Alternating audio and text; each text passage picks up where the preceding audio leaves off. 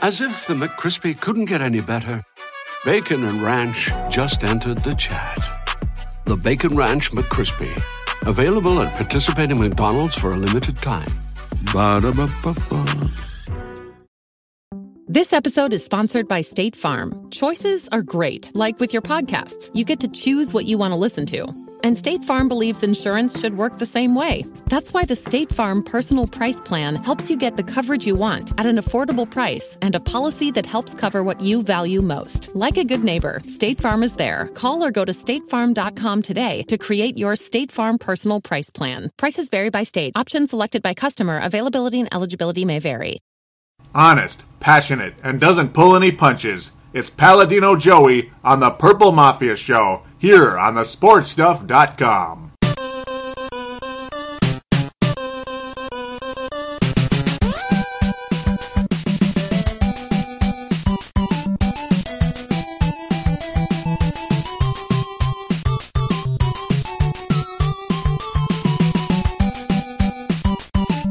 Welcome to the family here on Purple Mafia. I am your host, Paladino Joey, or Joey Awajan. Purple Mafia is available on thesportstuff.com and on iTunes. I thank each and every single one of you always for downloading and listening to this show. And I do mean that. I wish our circumstances were better than they appeared at the end of the game. They started so well. 14-0 Minnesota. Rock and roll. After a boring first quarter for the most part, things ended wonderfully with a nice drive. With another Matt Asiata smash into the end zone. Not the most exciting, not the prettiest thing in the world, but hey, he went forward. Oh my God, he went forward. And yeah, it's a touchdown. And then another very impressive drive after that. The Detroit Lions couldn't even get a first down for the longest time. In fact, at one point, the Minnesota Vikings had 9 first downs. Detroit had 0. There was a point in this game when the Detroit Lions finally got their first down. The crowd erupted in cheers. Yeah, sarcasm, right? Yeah, we'll get back to that later on in the fan interaction segment, which, of course, is the third segment, as per usual, during the game review part of the season. You know, like the main object of Purple Mafia to review games, at least this half of the year. Otherwise, off-season shows are always very, very fun. And post-season shows are very, very fun as well. Dylan Richardson most likely will be joining me, yes sir, for the entire postseason. Schedule permitting, of course. That's why I can't say 100% chance, because schedules are what they are. Things come up, or things snowball the way they go as well. So just bringing that up. Remember those fun, classic postseason shows me and Dylan have done over the years. And then last year, not so much. We only got the Super Bowl last year, unfortunately. But at least that was fun. I mean, it made up for not being able to do the shows before that. Just couldn't reach him. Stuff like that. Tough schedule. It just is what it is. Sorry for digressing off into La La Land. But hey, it's show-related, I suppose. Oh, my. The Vikings digressed into La La Land after a wonderful start, didn't they? Things look so good. So good. Oh, 14-0 Minnesota. Teddy Bridgewater sharp as a razor out there. Sharp as a wakizashi. Okay. Whatever it is, I'm just saying. You look at the quarterback comparison in this game. You just look at this right here, and it just makes tears come down my cheeks. It really does. Matthew Stafford, I've compared him to Carson Palmer, and he basically was Carson Palmer. The Carson Palmer that was mediocre most of the time, sometimes really good. Sometimes Matthew Stafford is really good, and he throws for 300 yards. And sometimes he has games like this, where, I guess his completion percentage was 60, so that part was a little bit better, but that's only because that was later in the game, per se. He got a little better, only 153 yards. No interceptions, though. No interceptions. The most frustrating statistic of them all is look at the quarterback ratings between Teddy Bridgewater and Matthew Stafford. Matthew Stafford 87.4, Teddy Bridgewater 84.9. Very close, right? Do you realize what Teddy Bridgewater's quarterback rating would have been if not for sudden mental farts, basically? Forgive the I guess it is an analogy some people use, but yeah, mental farts by Teddy Bridgewater suddenly. All of a sudden, his accuracy went from extremely good to overthrowing guys. And it was consistently overthrowing guys. Throughout the game, Charles Johnson overthrew him badly, really badly. That was the first interception. That was extremely costly. The second one, I don't know. Dare I call that luck, but yeah, it was a great play by the defender, yet at the same time, extremely frustrating. But what really broke my heart, though, was what we saw from Teddy Bridgewater, and I was tweeting about it right then and right there. What was so heartbreaking about it is I was tweeting about the fact that, Teddy Bridgewater really struggled against Detroit last time, and this is the first time Teddy Bridgewater has played against a team twice, in the same season. So, meaning he got his feet wet against that team, got a chance to get into the, videos and study and learn. Study Detroit's tendencies. Imagine that. A young quarterback, finding holes in a defense with the talent of Detroit's. And the fact that he was actually doing it. He was actually finding holes in Detroit's defense. And of course, obviously you credit Norv Turner for that as well. But still, Teddy Bridgewater completing the passes he needed to complete. In fact, believe it or not, despite the porous second half from Teddy Bridgewater, who of course got 0 points in the second half, not all his fault per se, but despite the not as sharp second half by Teddy Bridgewater and part of the second quarter, his completion percentage over 75%, still 315 yards, still. But no. Right as I tweeted it, literally right as I tweeted it, he threw the interception to Quinn. I mean, it's just, I just almost cried. Glover Quinn, that is, who returned it 56 yards, and ultimately Detroit scored very quickly after that. Just broke my heart. Couldn't believe it. Because it was almost right after that he threw another interception. Almost right after that. Unbelievable how the game can go from 14-7 to 14-10 so quickly. It looked like the Vikings were going to go up 21-0. Detroit, their fans. I remember looking at the fans, it was so telling. The fans, close to the field. They weren't on the field, but close to the field. They're just staring into empty space. They just had that look, that glass eye look like, this is not going well. I'm really, great. The Lions are going to let us down again. That was basically that look. We all know that look around here in Minnesota with several teams over many years. Not just the Vikings, but so many other teams. Like when the Twins were getting hammered by the Anaheim Angels in the postseason, or the Yankees, God forbid. Yeah, you saw that stare. You saw the stare when the Philadelphia Eagles were beating up on the Vikings in the playoffs.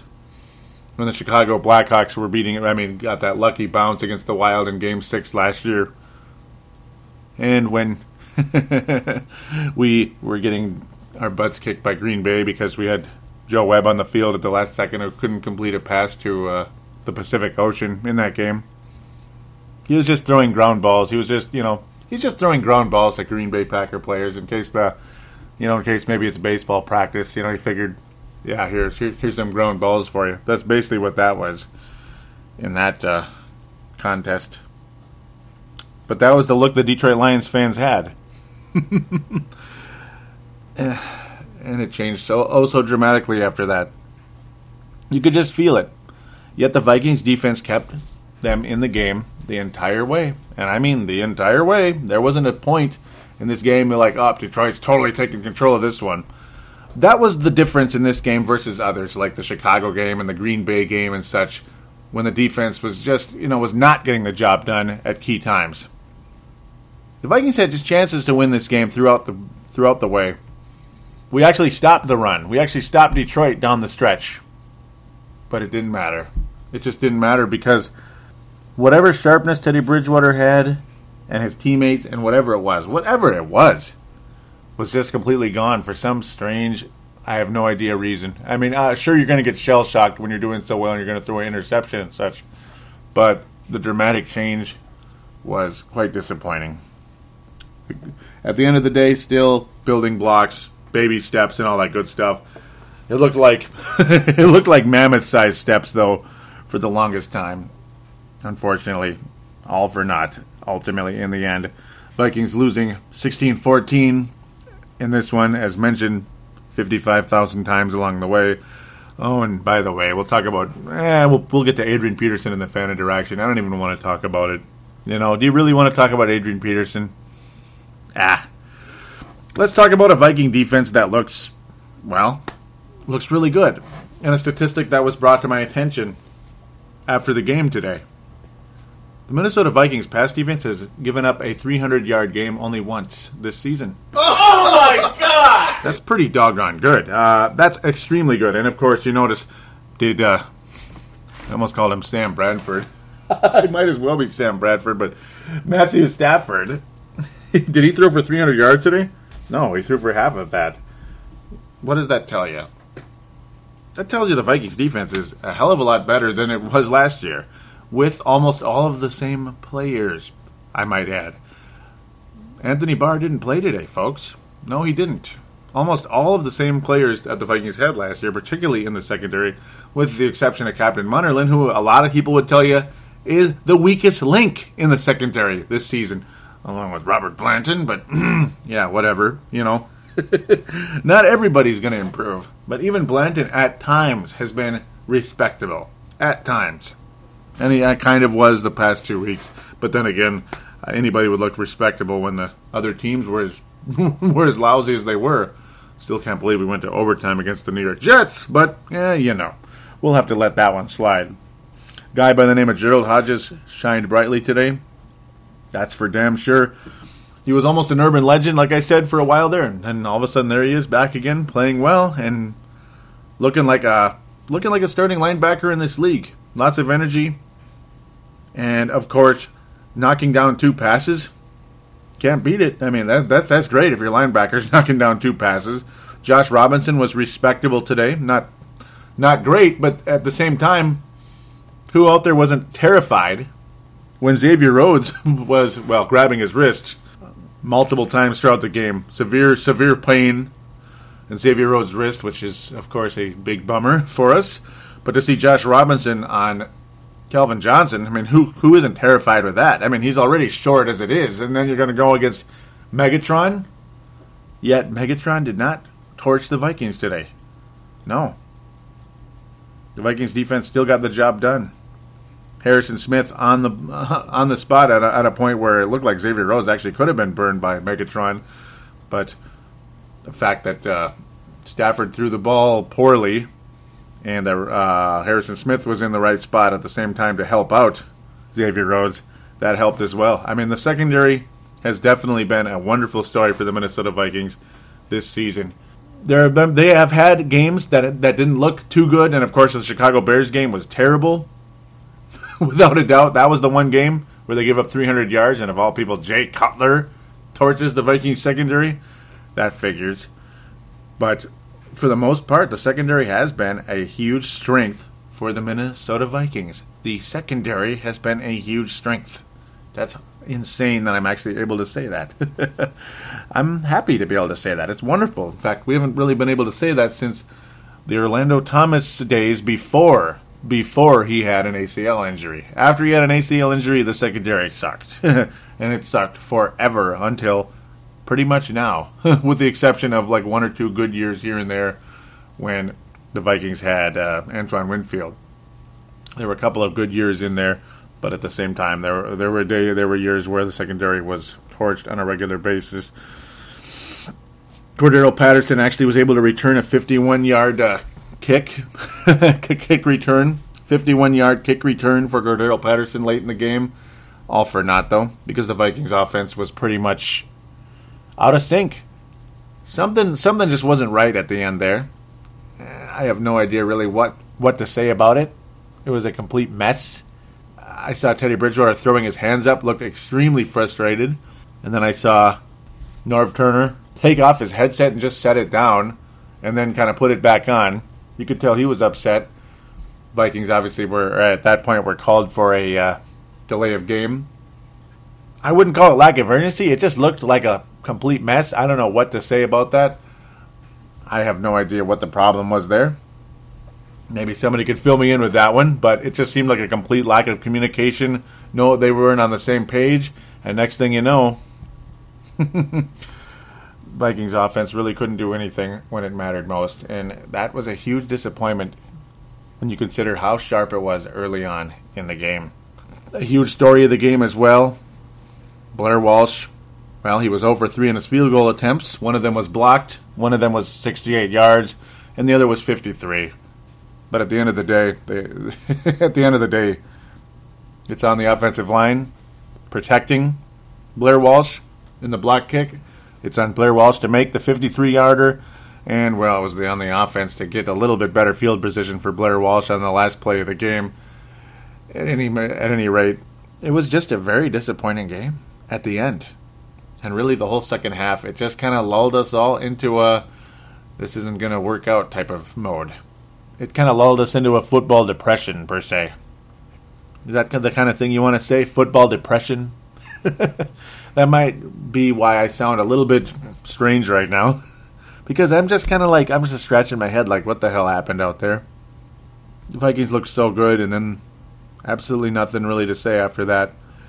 When the defense plays as well as it does, and of course the offense starts as well as it does, and the Lions looked so shell-shocked. Their offense looked like a whole lot of nothing, and their defense was getting beat. You got to finish the job in a situation like that. You can't just let the whole game change like that, and the Lions kind of changed the whole pace of the game. But unfortunately, that's exactly what happened. All due to the interceptions thrown by Teddy Bridgewater and the lack of just, I don't know, it's just weird how somebody can go from so good to next thing you know, he just badly overthrows the guy, and then that's what he does the rest of the game. Badly overthrowing. Badly overthrowing Charles Johnson for the most part. Time and time again. Badly overthrowing Kyle Rudolph. I don't know what there was on a fourth down play to Cordell Patterson. I don't know what happened there. I mean, Patterson was on the ground next thing you know. Yeah, it's just a big joke. Just a big joke, big disappointment. Huge disappointment for the Vikings today.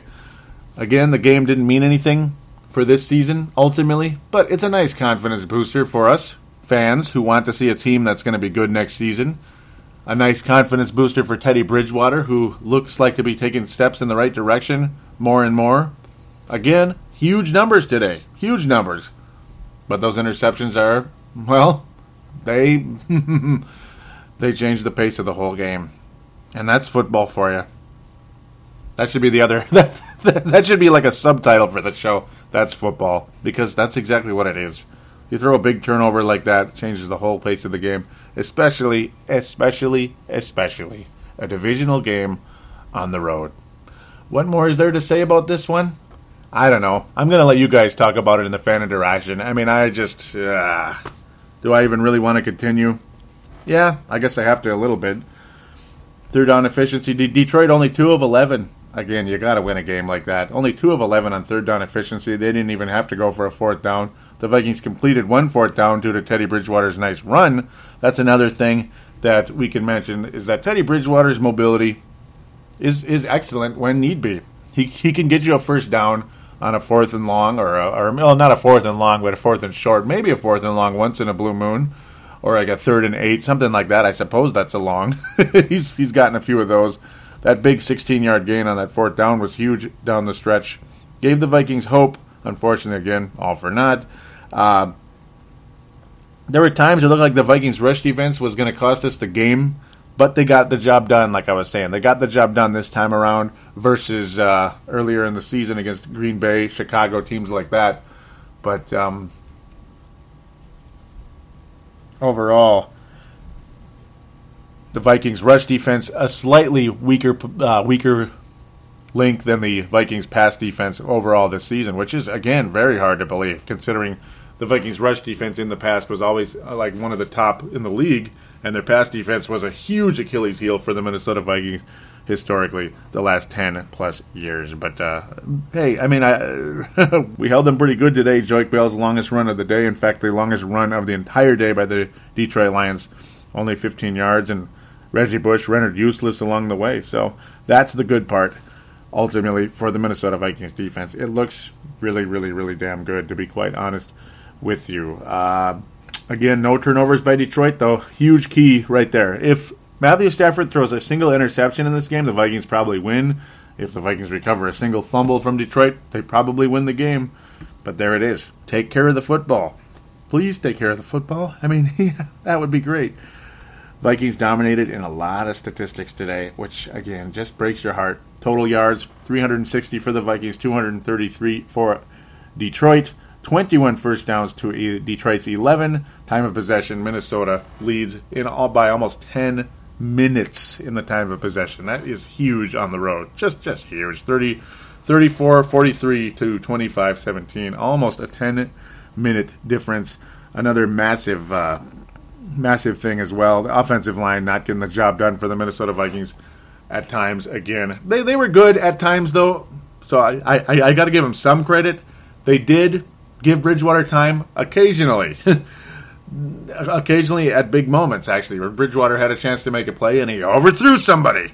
So that's the frustration. But yeah, another key stat here that really helped Detroit's cause. Minnesota 0 sacks. No sacks on Matthew Stafford. That didn't help. Didn't pin the Lions back. Didn't get the Vikings the ball back late in the game. Just, wouldn't that have been nice? With more time, maybe that would have been nice. Unfortunately, we only had 50 seconds to work with, though that should be enough for a quarterback when they're sharp. But yeah, Teddy Bridgewater sacked 4 times. Felt like 1,000, though. I mean, he was constantly hurried here, most of the game. Ndamukong Suh with a sack. It felt like more than one, but he did get 1 sack. Jason Jones got a sack. George Johnson with a sack, and Devin Taylor with a sack for Detroit. Not that it really matters. Don't really need to name off names because who cares? I guess Ndamukong Suh just might be playing his last home game for Detroit, barring some type of contract that they can come up with Detroit. A money issue, money talks, and all that good stuff. Will Atlanta reach in and grab Ndamukong Suh away from Detroit? Sebastian Ball seems to think so. At the end of the day, hey, that's fine with me. I'm sick of Ndamukong Suh dominating us. Every time we play the Detroit Lions, if they lose Ndamukong Suh, that's a pretty big loss because at least he stayed in check this year for the most part with his behavior, for the most part. So good for him there. Ultimately, I'm going to wrap up this game review before I drag it out too far. I said what I needed to say. Now I'm going to let you guys say what you're going to say in the fan interaction part. Let's get on to segment number 2. NFC North Roundup and, the Miami Dolphins preview coming up next week. Winter and snow are back again. Nothing tastes better this time of year than Vanilla Bean Buffalo Sweat by Tall Grass Beer from Manhattan, Kansas.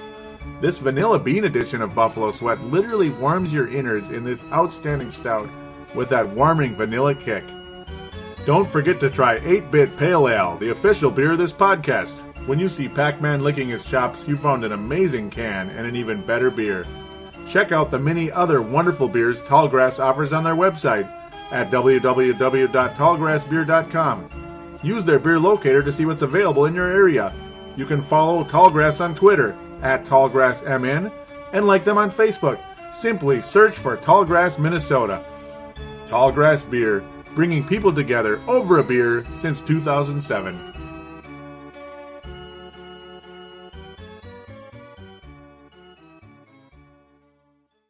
Too busy to sit in front of a computer? Simply download Purple Mafia on iTunes for Apple devices. For Android, download the Double Twist app, and for Windows and BlackBerry phones, simply find us in the store. And now, back to Paladino Joey. And we are back here on Purple Mafia. It is time for the NFC North Roundup, and of course the Miami Dolphins preview. Coming up next week. Thankfully not a late game this time around. Not sure what all of you thought about the late game this time around. Not a big fan of it, but then again, it just is what it is. What are you going to do? I mean, seriously, what are you going to do? Let's talk about the invincible Green Bay Packers and the quarterback that's incapable of having a bad game, ever. He just, there's no way Aaron Rodgers would ever have a bad game. Ever. There's just no way. Unless, of course, it's the New York Giants.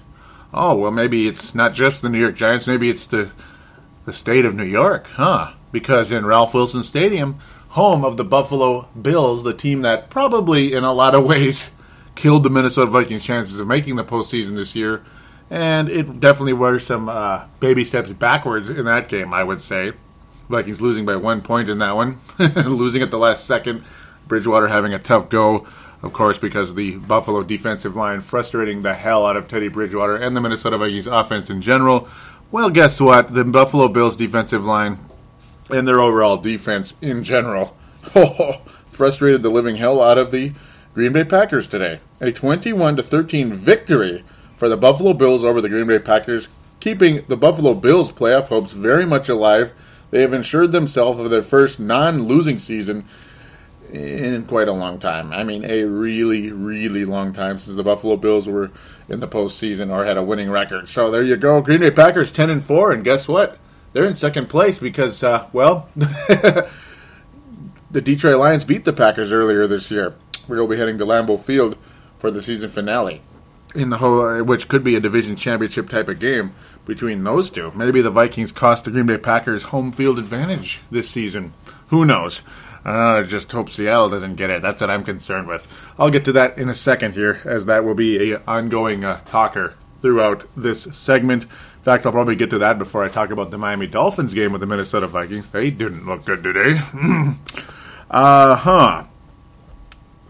Aaron Rodgers. Let's look at this. Let's just take a look at this right now.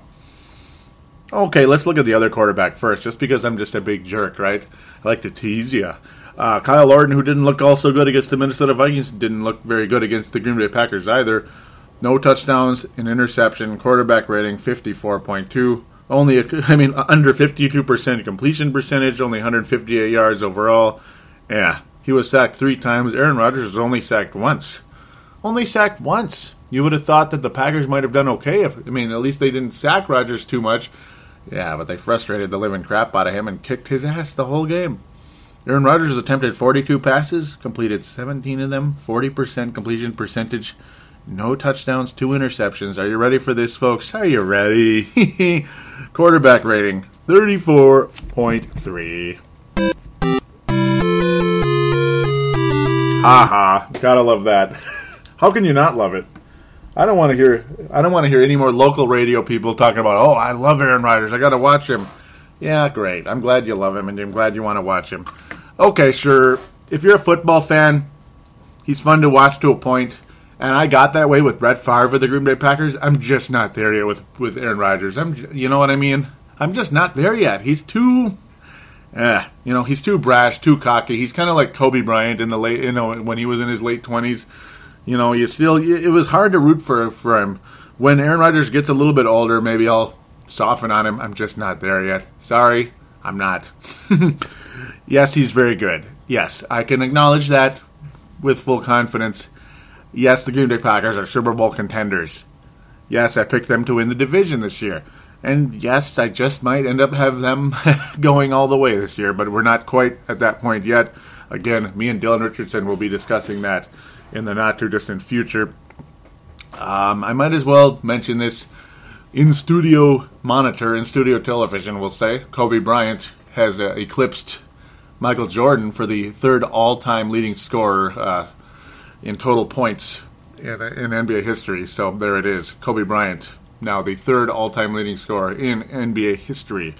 We'll be talking about that in Timberwolves Explosion and Showtime and T-Wolves in the future. Apologize for the extreme delay on those shows. Again, my schedule sucks. It sucks. Yeah. I'm just glad to be getting this show out, but I will be getting Timberwolves Explosion out more soon here, but unfortunately probably will be solo due to extreme schedule constraints for Mr. Marcus the Forecaster. Eddie Lacy, by the way, and yes, Marcus the Forecaster is a Packer fan, unfortunately. He is from Wisconsin. Eddie Lacy, 97 yards on the ground, 6.5 a carry. Hey, nice running game for Green Bay. Who'd have thunk the passing game would struggle as much as it did? But that Buffalo defense, folks, is legit. It's the real deal.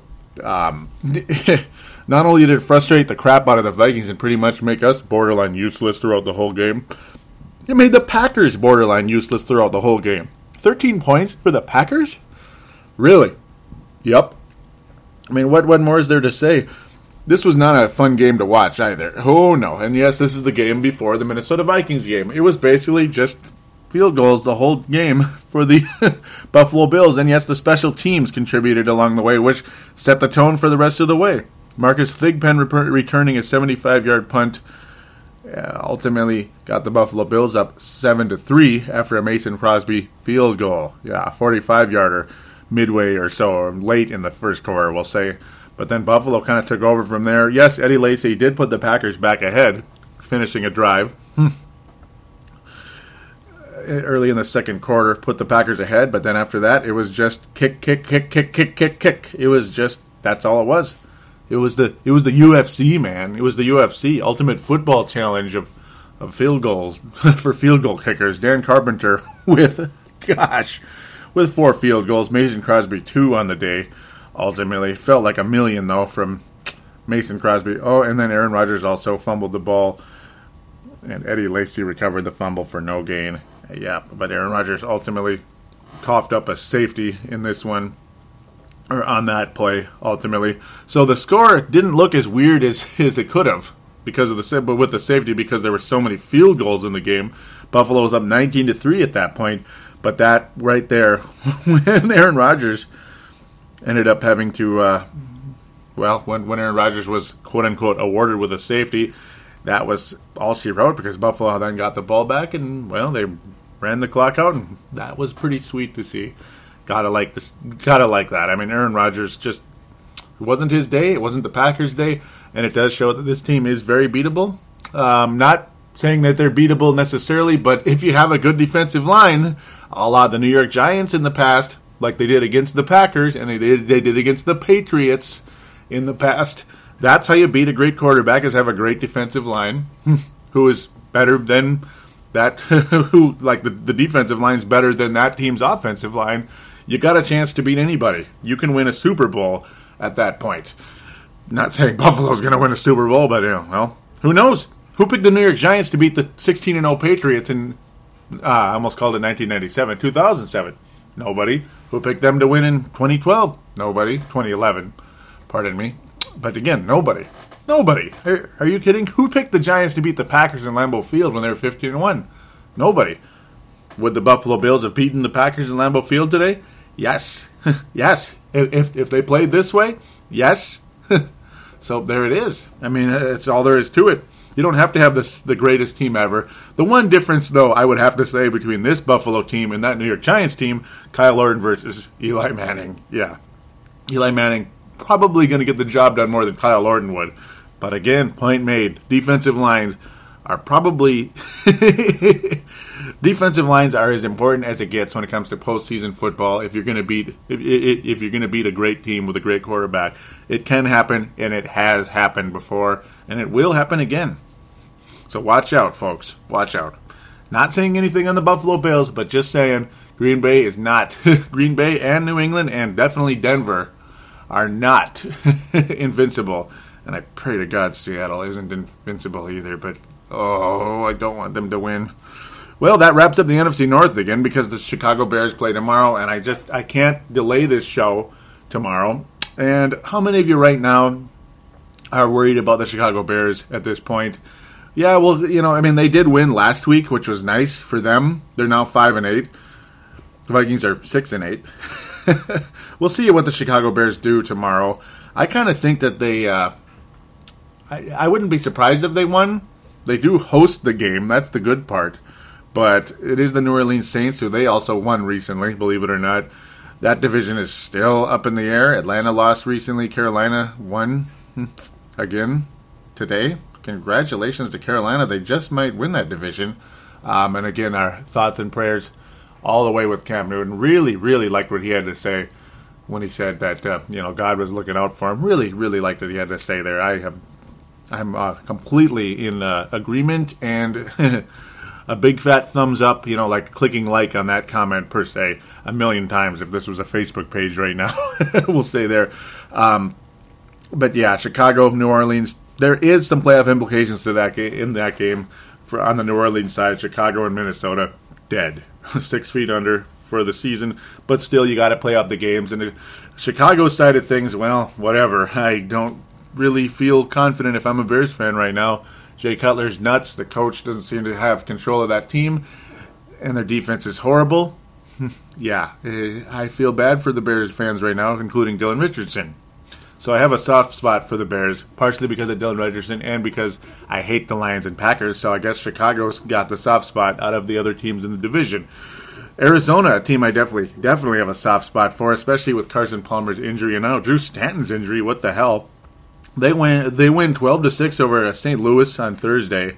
Very happy about that. They're 11-3. They're very likely going to be in the playoffs now. Not sure where they're going to go from there. There was even rumors about Kurt Warner coming back. That would have been sweet. I mean, man, could you imagine if Kurt Warner was actually good right now and he was able to sign with that team with that defense? You have a quarterback that's that good.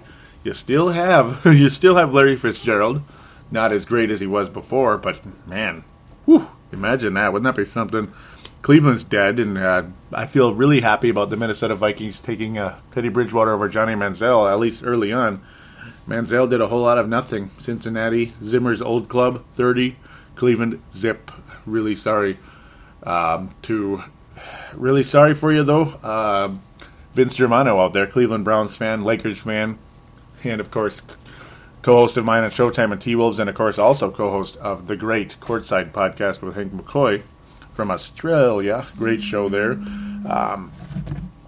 But ultimately, yeah, San Francisco is dead. Seattle is winning 17-7, or has won 17-7 in Seattle.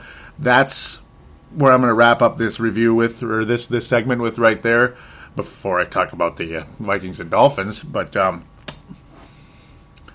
Seattle. The biggest key here right now is just pray to God Seattle does not get home field advantage, because if they do, they're going to the Super Bowl again. And I would really hate that with a passion. Those of you out there that like Seattle, I have no idea why, other than you're just bandwagon. Because nobody gave a rat's ass about Seattle just 3 years ago. Seriously, nobody cared about that team 3 years ago. Be honest. Tell the truth. Seriously. 17-7, San Francisco is officially beyond dead, as if they weren't already. Jim Harbaugh is on his way out, and I think that sucks. I'm not sure where he's going to wind up. Unfortunately, he is one of those coaches that does have there's a timer on him, and unfortunately that time is dinging. The timer is ringing, and it's over. So that sucks. Seattle gets home field advantage. It's over, though. They're going to the Super Bowl again, and that would really suck as far as I'm concerned. So there you go. That's where I hope someone else can take that away. Yeah. I really would appreciate that if that were the case. But they're now 10-4 to go with Detroit and Green Bay and possibly Philadelphia, who will be flashing on the screen here momentarily, against Dallas. That's a pretty important game right there. One of those teams is also going to be 10-4. So home field advantage. It's going to be a logjam in the NFC. It's going to be very interesting. I actually would like to see Philadelphia, if not Arizona. Ultimately, they actually are the leaders for home field advantage. Pardon me, but I just am not as confident in them as these other teams. New England is also 11-3. They have got to be the favorites in the AFC right now. 41-13 over the Miami Dolphins. I'm finally getting to, and I do apologize for my yammering, but I really, I like keeping up with the whole league. I like bringing it up. Heck, it's something to look forward to. Coming January, what to look forward to, who's going to be what here, and unfortunately, in a lot of ways, certain coaches are going to be let go, and certain situations are really, snowballing into what they are, like San Francisco. Miami Dolphins might be snowballing into a team that's not going to make the playoffs and fire their coach as well. I think Joe Philbin's been okay. I mean, it's turning out to be very disappointing, and the Patriots, again, rolling over them today, 41-13. Not a good sample size of the Miami Dolphins here, considering that they are in Miami next week against the Minnesota Vikings. Again, a noon game, thank God for that. It's a home game for the Miami Dolphins, and they've had an okay season. Ryan Tannehill, again, has been solid this year. 22 touchdowns, 11 interceptions on the season, well over 3,000 yards. In fact, about 3,300 yards on the year. He's had a nice year. Lamar Miller, and the running game, above average. Definitely above average. Ryan Tannehill's actually pretty mobile, too, with about 300 yards on the ground. I don't really think about Ryan Tannehill's mobility, to be quite honest, but it's there. That's something to fear. Mike Wallace is what he is, the leading receiver in yards, but not in catches. 700 yards on the year, 7 touchdowns. Jarvis Landry is another wide receiver on that team with 5 touchdowns, almost 600 yards on the season. The leading receiver, per se, more of a slot receiver type versus what Mike Wallace is, an overall explosive wide out and possible deep threat. Not as explosive as he was at the Pittsburgh Pirates. No, I'm kidding. The Pittsburgh Steelers. I had to say it. Pittsburgh Steelers over the years in the past. Definitely an expensive contract, though, with the Miami Dolphins. Really overspent for him for what they're getting. You know, this is a classic type of team where they're decent. They should at least be a 9-7, maybe 10-6 first-round type of team in the postseason. They have a pretty solid defense, though. Unfortunately, you could call it an inconsistent defense. I mean, they gave up 34 points against the Kansas City Chiefs early in the year. Then they shut out the San Diego Chargers. I mean, go figure. One other trend, though, the Miami Dolphins, pretty good at home. I mean, they barely lost to the Green Bay Packers earlier in the season. On the road, well, they're kind of hit and miss, per se. I guess their worst game of the season is against the Chiefs. At home, Miami Dolphins throttled 34-15 at home against the Kansas City Chiefs. That was not a good one. But, yeah, I mean, on the road, they haven't had much success. They got beat pretty bad by Buffalo. They actually beat the Patriots really early back in week 1. A lot of us thought the Patriots were done. They beat Jacksonville and Chicago. Okay, oh goody. But on the road, Miami definitely not as successful as at home overall. And then they've kind of taken a dip the past few weeks here, only scoring 16 points against the Jets, 13 points against the Baltimore Ravens, and then again 13 points against the New England Patriots this week, while giving up, 28 to Baltimore and 41 today to the New England Patriots. Dolphins definitely on the snide right now. That might give the Vikings an opportunity to possibly get a season-ending type of win for us, per se. It'll get us our 7th win on the season. Has Miami just given up on their coach and given up on the season? Are they in pout mode right now? Possibly. A game like today would make you think that. Again, a road game, though. They don't play very well on the road. They play better at home, but then again, almost everybody does. I can't right now, off the top of my head, remember the last time the Vikings won in Miami. I may dig that up at some point, if possible. Miami's defense is decent, but again, inconsistent. They have, Grimes has 5 interceptions on the season. Wake has 9.5 sacks. So they have players that can play a little bit. Cameron Wake, that is. Oliver Vernon has 6.5 sacks on the season. So they do have a pass rush, obviously. Several sacks up and down the lineup. But those were the main guys. But nobody overall stands out like, oh my God, this is going to be a deadly team. But then again, if I were to pick one player that is the star of this defense, it is Brent Grimes. I mean, he's deflected 13 passes, 5 interceptions, and he does have a pick 6 on the season as well. So again, that's definitely the guy when it comes to the Miami Dolphins and their defense. But at the same time, again, are they just in pound mode right now? Or are they still... Are they still going to be legit out there? This, of course, is a left cornerback, Brent Grimes, undrafted, too, many years ago. I remember the Vikings were looking to try to sign him in the offseason. They didn't get him, and he's having a huge year for the Miami Dolphins. He's helped them be competitive this season. Dare I say elite, but no, they're not elite, but they've been competitive, and he's been a reason for that. They have an overall nice group of players, but... it all depends on Teddy Bridgewater again.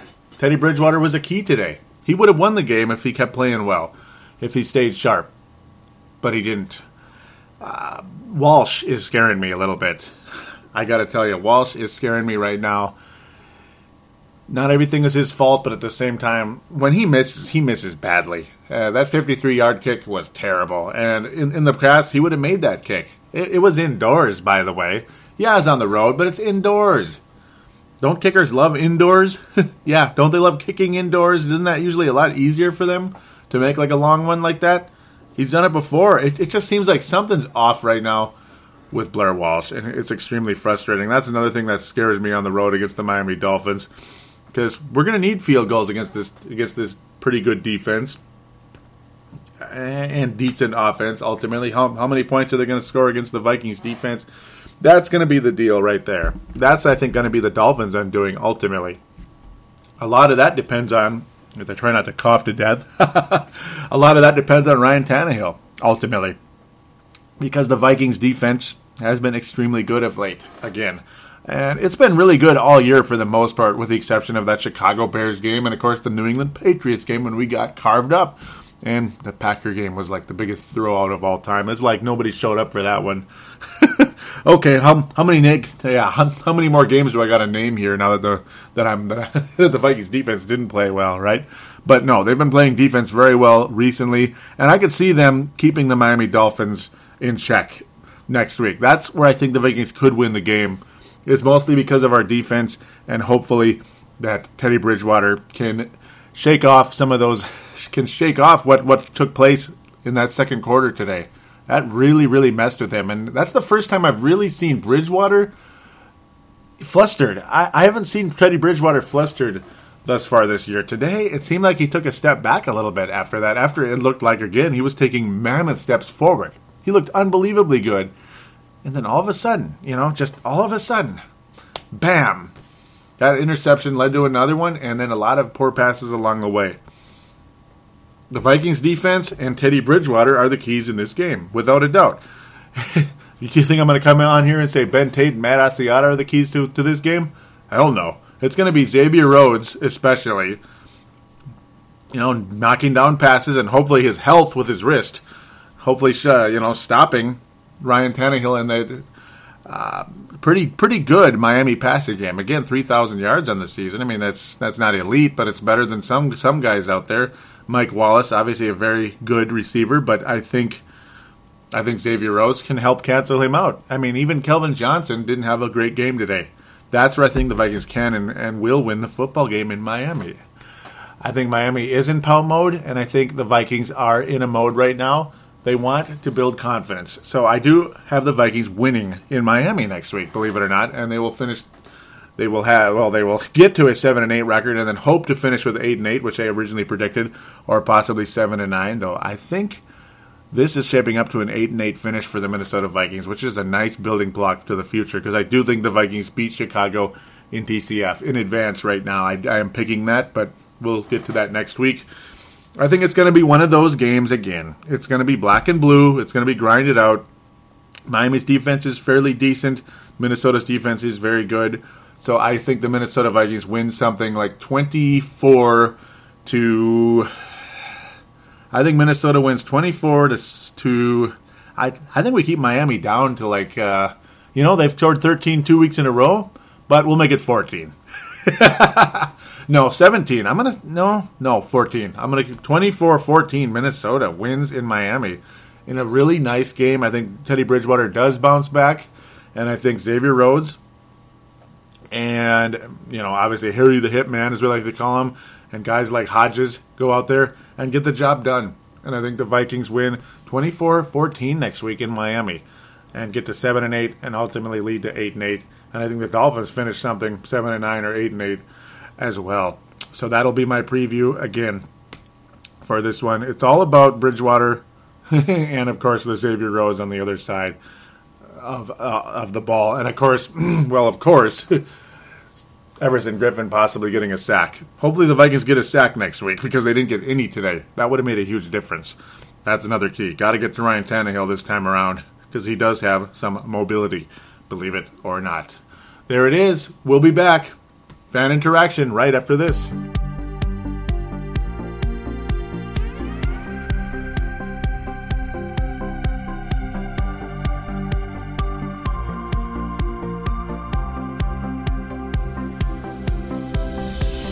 Do you shop on Amazon?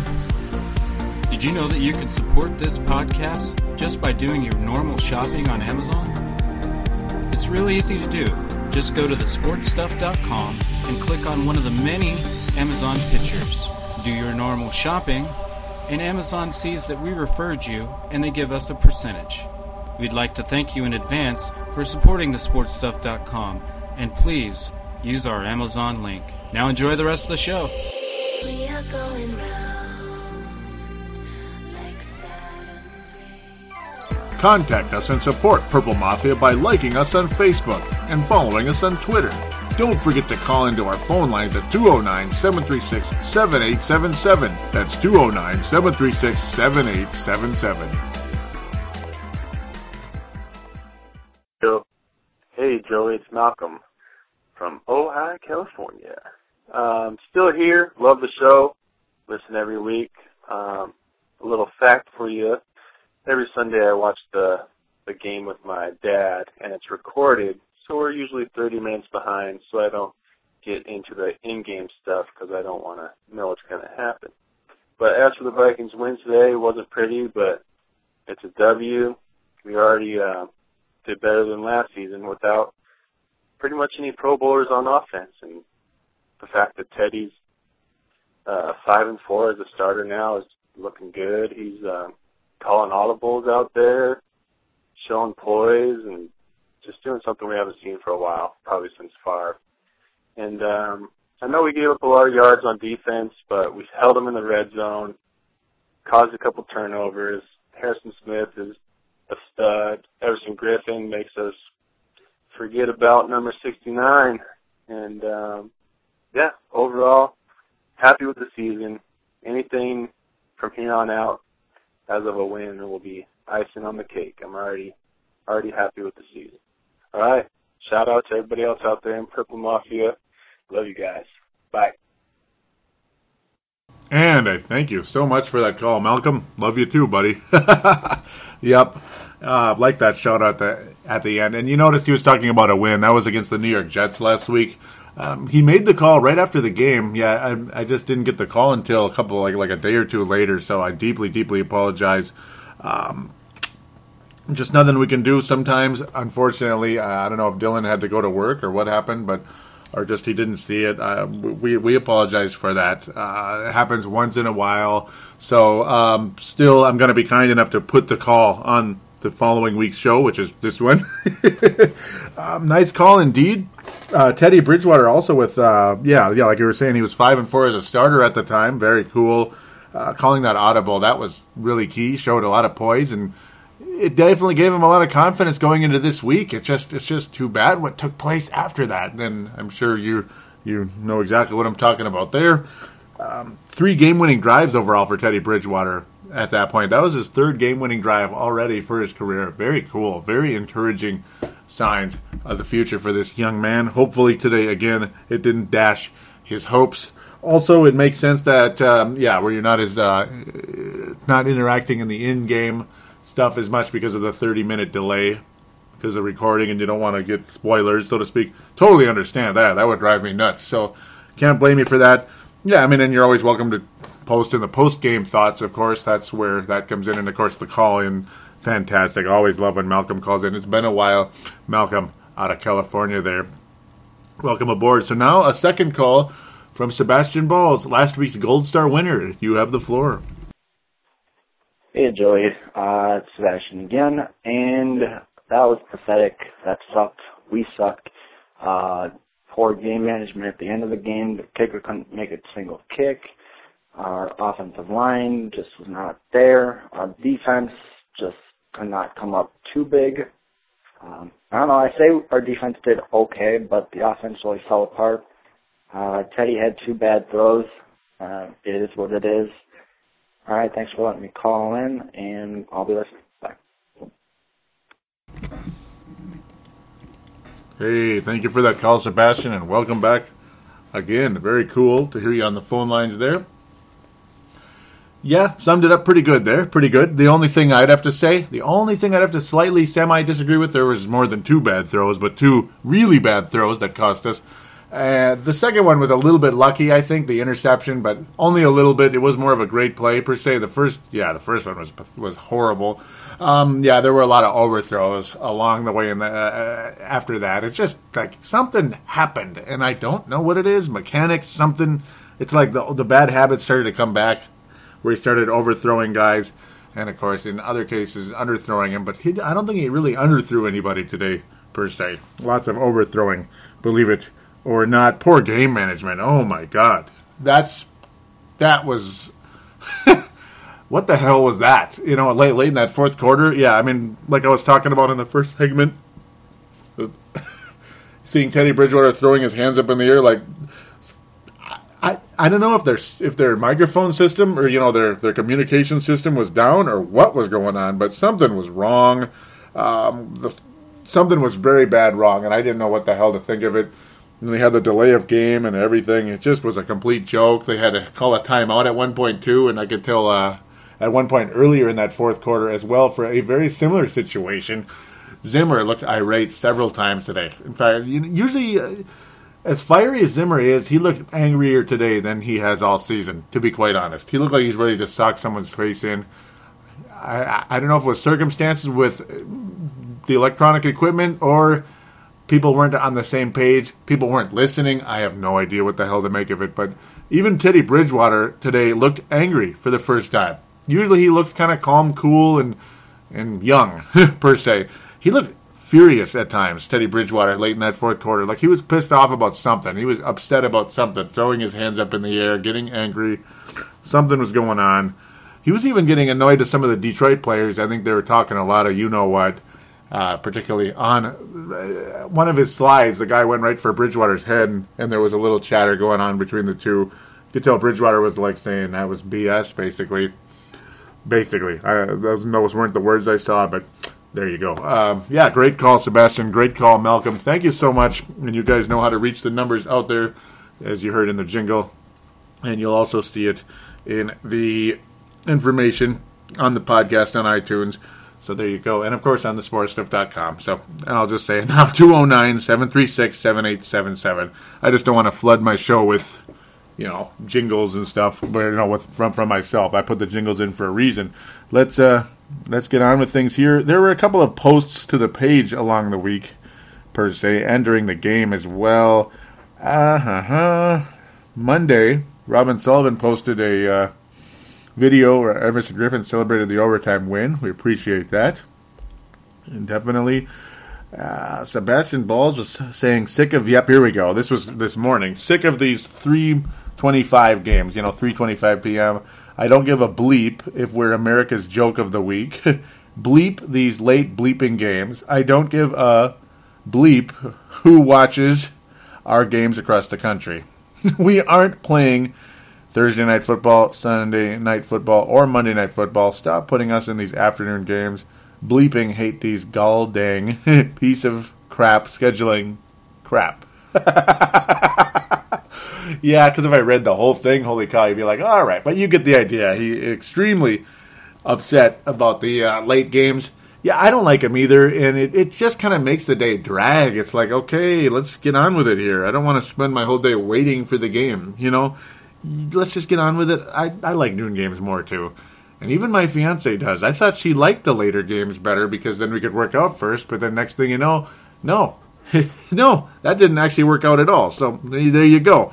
All right, Sebastian, continuing later in the game, he says, good news and bad news. I've started doing my draft prep and looking at players and maybe seeing if any would be a huge add to the Vikings. Bad news, no standout elite offensive lineman. Good news, wouldn't be wasting high picks on any either. Well, all right then. Yeah, we wouldn't be wasting any high picks. Yeah. This is a good one. Yeah, this is a good one by Sebastian. He's a serious star candidate and a serious back-to-back Gold Star candidate. Serious back-to-back Gold Star candidate, I might add. He says, I got an urban legend for you. David Yankee. Remember the guy who had huge hype after the draft? He hasn't even dressed this year, even with all the injuries. That's awesome, Sebastian. He was such an urban legend, I just about forgot about him. I mean, I almost forgot about David Yankee. Almost. So, there you go. That's the urban legend of the week. It is. Because Cordell Patterson caught a pass today. And I didn't even talk about it because I was more focused on the outcome of the game than just like Cordero this and Cordero that. Yes, Matt Khalil got called for a penalty. And there were some gaffes on the offensive line, but they weren't all his. Just the offensive line in general needs help. It's not all Matt Kaleo, and yes, he's extremely disappointing, but so are other players, and Sullivan's this, and this guy's that. Sebastian continuing saying no one deserves the Fran Tarkenton Award. Everyone deserves the T-Jack Award. Believe it or not, I have choices for both Fran Tarkenton and T-Jack, so not all the way in on that one, but I totally understand your frustration. Oh, yeah. Sebastian wrapping the separate posts up with nobody in their right mind will think we don't have room to build after this dismal year. Oh, of course we have room to build. I totally agree. But the good news is it's not like last season where there were so many holes that it's like, pick your, just name anything pretty much and it'll be an improvement. At least it's not like the secondary's inept and useless like it was last year. With most of the same players, it was coaching. It's proof that both Zimmer and Williams were garbage. Or what am I talking about? Zimmer, excuse me.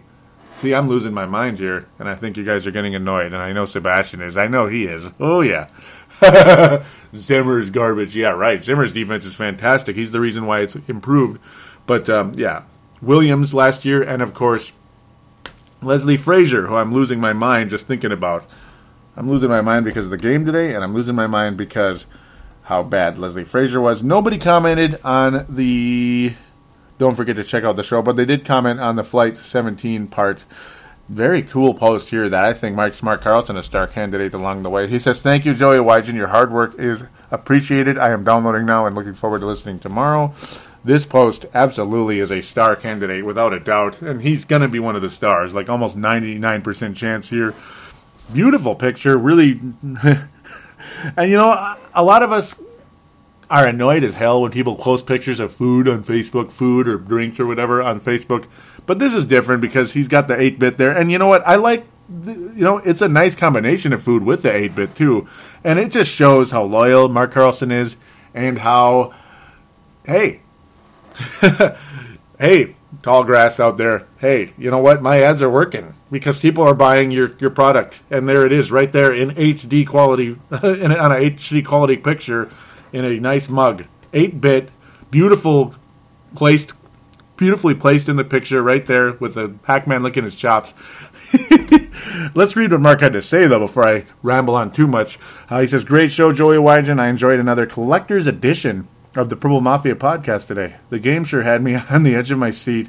That was fun, but as you said, we played them way too close." This, of course, is the Jets game. I'm celebrating tonight with a special meal and an 8-bit hopped up. And yes, there are hops in 8-bit.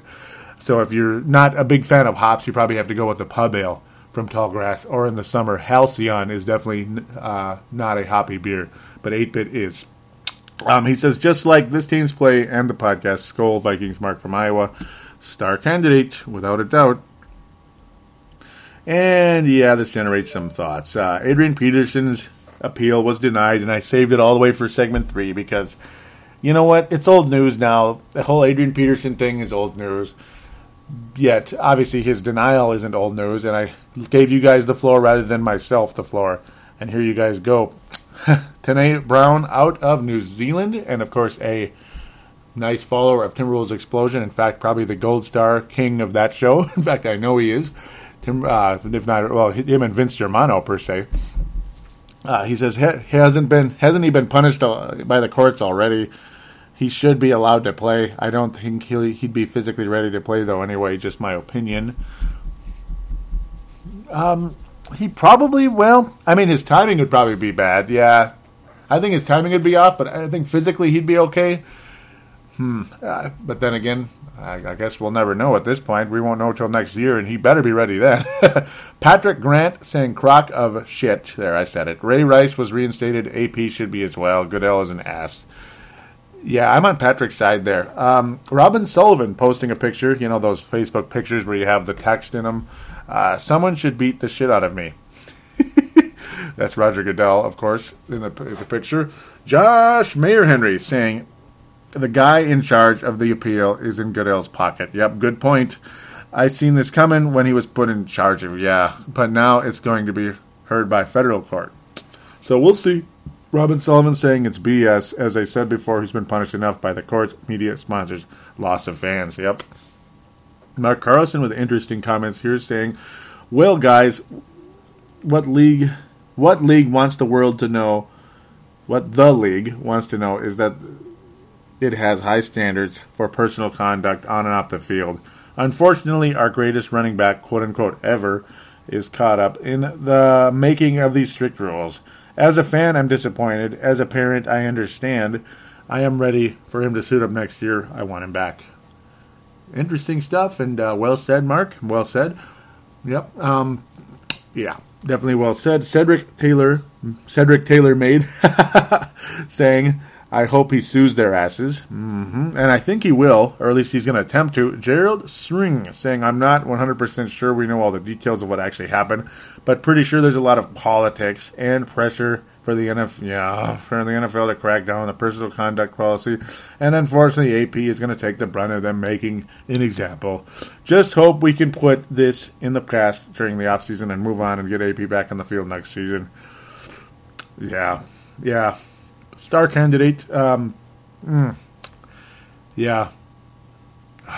politics, they just ruin everything, don't they? And I won't get into it. You guys probably see too much of me ranting on Facebook at times about stuff. But anyhow, Brent Jacobson saying, I'm surprised but not shocked. I really didn't want him to play this year.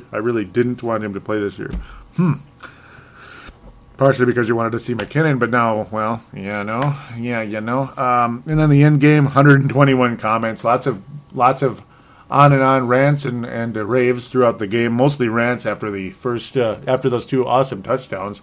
Lots of frustration after that, and it kind of is what it is. If you're curious, check that out if you want. Post-game thoughts, it showed 5. There's a hell of a lot more than that, which is a good thing. Sebastian simply saying he called in and that Zimmer will be irate. Patrick Grant, welcome back again. He's been posting lately, and I appreciate it. Keep posting. Hopefully you're a listener. He says, if Blair Walsh makes either of those 2 field goals, we win. Yeah. Yep, it's that simple. Especially, if the line blocked enough, that was a line collapse. If the line blocked enough for him, 23-yarder, we won the game right there. And the 53-yarder indoors, it's not an easy kick or anything, but, he made that before, and it was missed pretty badly. It was an ugly kick. Crystal Livingston, huh? That's a new one. Welcome aboard, Crystal. She says, I can't believe Walsh missed again. WTF, very pissed right now. Robin Sullivan saying, well, this season has been quite a learning experience for the team. Malcolm with a couple of posts here saying, I agree, Joey Awajan. The woulda, coulda, shouldas need to stop with this team. And then he says, with our defense playing this good, as long as we don't turn the ball over, we win. Star candidate Malcolm, along with your call, of course, but star candidate comments there. Absolutely. Because I said something how I was like, it was just another we should have won that game, but we didn't. Pisses me off. Mark Carlson wraps up this section with, more critical than winning this game is the fact that the players continue to progress and gel as a team. The quarterback made errors, the field goal kicker made errors, the defense held up better than I predicted. Yes. That's a huge key, and that's why Mark Carlson's a massive star candidate. In fact, you can kind of guess who the 3 stars are going to be, but maybe not in the order maybe not in a certain order, but there's a good chance 3 guys are going to be in there. Well, maybe a 4th, actually. We'll see. When I switch over to the other side, predicted, very winnable game, lost in the last minutes of play. It's going to be tough, actually, to pass out the stars. I know there's going to be a couple more coming to the Twitter here in a second as we head over there. El Twitter. I was very active on there and got a lot of tweets. May not be able to get to all of them because it's unbelievably active today. Dave Martin out of Scotland, Robin Sullivan, and Sebastian Balls all posting me. Even Pribble Pride had something to say as well, which was kind of cool. Not sure if they're a listener, but they're definitely a follower. Gotta like that part. Oh boy, this is a lot. I'm definitely not going to be able to get to everything. What was one a couple days ago? Malcolm was saying he called in about 1 hour after the game. Not sure what happened. And he said, no problem, but I like you getting it out quicker. Love listening on Mondays. And yeah, I'm going to continue to do it this way because I prefer to record on Sundays because the game is fresher. I would think the listeners would be more interested in fresher news per se. Monday sometimes I can be slightly sharper per se because I'll have more time to kind of get things together. But it just is what it is. You got to do what you can do with your time. I mean, I got to make money to make a living. I have to go to work, and I have to work overtime, too, unfortunately. It just is what it is out there, guys. It is what it is. Dave Martin was saying, so much so far with field goal miss. Sebastian Ball saying Blair kicks like he has something up his ass. Yeah, because that was a horrible missed 53-yarder at the time. Martin was agreeing Dave Martin was agreeing with me when I said I love all these commercials that act like everyone can afford these extremely expensive electronics for Christmas. What a joke. Yeah, that's like a side rant right there that I got into. Well, only for that one tweet, though. But it's like, yeah, I mean, do you really think... I don't know. I mean, it's up to you what you decide what you can afford. But I personally think you're nuts. It's up to me to give my opinion, too. I think you're nuts if you're out buying like $900 or $1,000 like tablet, laptop type items for your kids for Christmas or for this or that for Christmas. That's nuts. That's just too much money as far as I'm concerned. And they act like, it's just like going to the store and buying something, just like a simple thing, like it's just going to the store. That's what the commercials act like, which kind of annoyed me a little bit. Side rant, yeah. Yeah, I mean, if you're spending like $900 on it's up to you what you decide you can afford, but that's a lot of money, man. I mean, that's just out of my league, man. That is out of my league. Okay, Teddy. Sebastian saying, I love Teddy, hate the O-line. Yep, the 3rd and 21 was bad. Yep, there were a lot of frustrating moments. Sebastian saying Josh Robinson needs to be cut, but he's had some good moments and he's had some bad moments. He's kind of is what he is. He's a guy that I think is limited, but he's also decent at times. He's a guy I wouldn't want to count on. Don't put him on their best receiver because you will get burned. Luckily today we did not, and I'm still shocked that we didn't. Dave Martin saying now that could really put us in the brown stuff, but I have a cold beer or two at hand. That being, of course, Rhodes not limping off, but it's like he was limping, but it was his wrist. That's what was weird. It's like, I don't know, it's like he had this urge to limp, I suppose. Josh Robinson on Megatron. That's like, I don't even know. That's like putting little girls against like the Russian, against the Russian army, during the, even now. Yeah, not a good match. Teddy looking good and balanced. Yeah, that's what Sebastian was saying. But some of this is in-game stuff. I like to look for this. Here we go. More kind of in general conversation. Dave Martin was saying how the Lions looked flat considering they are fighting for a divisional title. Lions at their best. Yeah, there you go. And yes, a combination that was growing really nice for us in the second quarter. Teddy to Charles Johnson, it's been an ongoing thing, but it was really, really taking center stage at that point in the game, and it was really nice to see. And I think it will be an ongoing combination that's very exciting for a lot of us. And I remember when the Detroit Lions got their first down of the game, I basically was saying, do I smell sarcasm? And then Purple Pride saying, and the TV guys say, there's the crowd, completely missing it. Yep, completely missing the fact that it was sarcasm. Robin Sullivan saying, my dear friend, tell me you didn't just realize that when I said breaking news, Matthew Stafford isn't that good. And no, I've been preaching it all year. He's just another Carson Palmer, basically.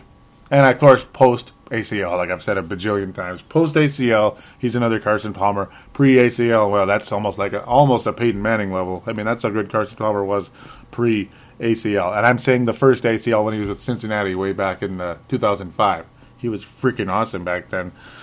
Dave Martin saying, the sound I like is the sound of a home team being booed. Oh, I love it too, especially when we're on the road, per se, yes. Yep, Robin was saying she must have nodded off to the sermons that I was preaching about Matthew Stafford. Look at you. Oh, funny. Lots of back and forth. Kind of more and more, I'm kind of going to skip some of this, what do they call it, in-game stuff. Sebastian saying, bleep this late games shit, just saying. Yeah, lots of back and forth. Seems like it's, then the sad play, the interception and such. think we're going to... Yeah, here we go. He said, is that another race or draft pick? So can he hit a 70-yarder in practice? Who cares? Cost us a win. Thanks a lot. Yeah, that being Blair Walsh. He hit a 70-yard kick, amazingly, in practice this same week. How about that? Robin Sullivan saying, I can foresee an ass chewing in the near future. And there was a little conversation here. Just saying, yeah, here we go. Dave Martin, star candidate here, turning into the most disappointing game of the season. And Robin saying, yes, it is. We were kind of talking a bit back and forth there. Think we're about to wrap things up. Here we go. Dave saying, was a film called Bridge too far? How about you call this game a kick too far? Too far time to support the Lions. A kick too far. Yep, there you go. Time to support the Lions. No, Pack, no. And yes, the Lions would have the advantage over the Packers. Again, it's Dave Martin saying, if this loss means we've screwed the Packers out of home field advantage, I will take it. No, Pack, no. Definite star candidate there. There you go. So there you go. We will wrap up the fan interaction segment there. Great fan interaction on this show. This is probably as good as we've had all season. And we've had a lot of good fan interaction all season. So that's a huge statement there. Time to pass out the Fran Tarkington and Tavares Jackson Awards, if you can believe it. Fran Tarkington is going to go... it's going to go to Hodges. Yeah. I mean, Hodges... Yeah. Hodges is going to get it. I'm going to actually give...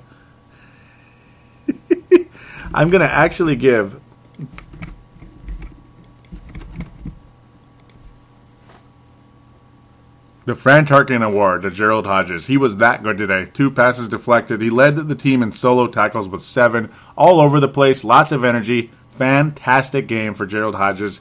Really a difference maker out there. Xavier Rhodes, honorable mention. Really, really good as well, despite the soreness and the injury on that wrist. I feel for him. Hopefully he can get that righted going into next week. Into South Beach, into Miami. Tavares Jackson Memorial, well, it's Blair Walsh. It could be a lot of people, and the Fran Tarkington, it's like Tyree Bridgewater could have been the Fran Tarkington and the Tavares Jackson because he was so amazing when he was good, and he killed us with those interceptions and some of those missed throws.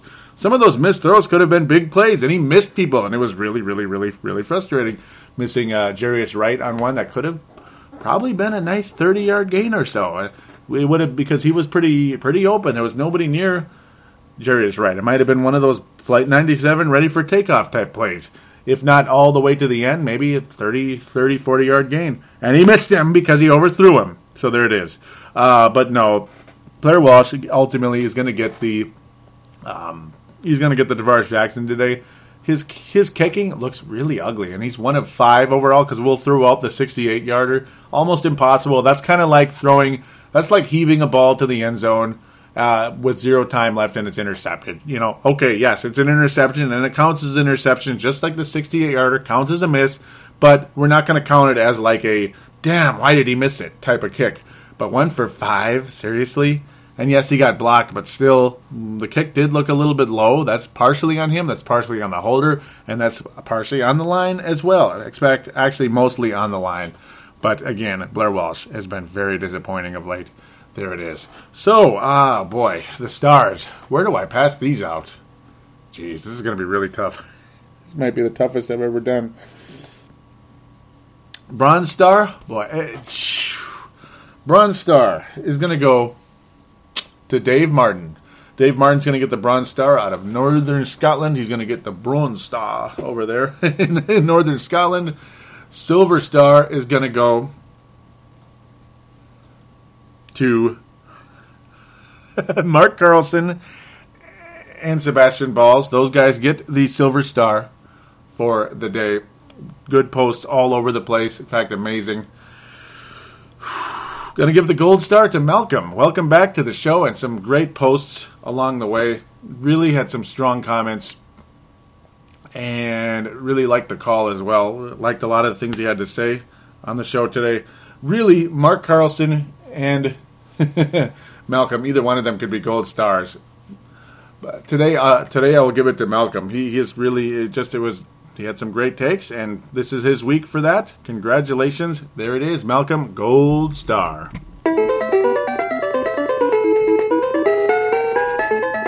with that, let's wrap this show up. It's actually longer than I was planning to do. Lots to say, lots to talk about, a trillion interactions. This is kind of this is a lot of interactions today. Really busy show. And, well, it's funny how in the the winter ad for Tallgrass, it's like I lied. So much for winter and snow. There is no winter and snow. It's basically an extended November. Yeah, it's been warm out, but it's ugly as bleep. I'm looking forward to colder weather and some snow, actually. I don't like this brown and clouds and mist every day. This thing, I have almost no energy. In fact, I don't think it's helping me do this show with this type of crappy weather. I think I feel weaker. I feel out of sync a little bit right now, mentally, physically. Could use a little sunlight. I need a recharge. I mean, my battery's low, ladies and gentlemen. Yet I still am doing the show as long as I am, as crazy as I am, because there's a million things to talk about today. Throughout the game, and of course, a lot of you had things to say as well. And this was an amazing fan interaction week. Thank you all so much. A gold star week for fan interaction for 2014, at least so far. We'll see what happens in the next couple weeks. And again, I cannot wait until the postseason. Those shows are some of my favorite all-time shows throughout the course of the history of Purple Mafia. And this is the 8th season of Purple Mafia. Unbelievable. Thanks again, everybody. Thank you so much for listening. Do tell a friend. Do give us a review and rating on iTunes. If you could, you will definitely get a star. Maybe it'll be a gold star. Maybe it'll be silver. Maybe it'll be bronze. But you'll very likely get a star. And it doesn't reflect on you having that's all you get is a bronze star. It's just sometimes some comments are so bleeping good, they deserve a gold star, damn it. And today that was Malcolm. So thank you again so very much for all of your participation. Again, do tell your friends about the show if you can. And if you're not unable to get anybody to listen, man, it is what it is, you know. It is what it is. I mean, I'd like to know that more and more people are coming to listen to the show, but right now, I mean, I appreciate all of you that do listen. So that's more important, actually, ultimately, than anything else, is those of you that do listen on a weekly basis. You're the reason I do the show. You're the reason I do the show, and as Malcolm said, love you guys. I'll leave you with that. Take care, everybody, and, stay cool.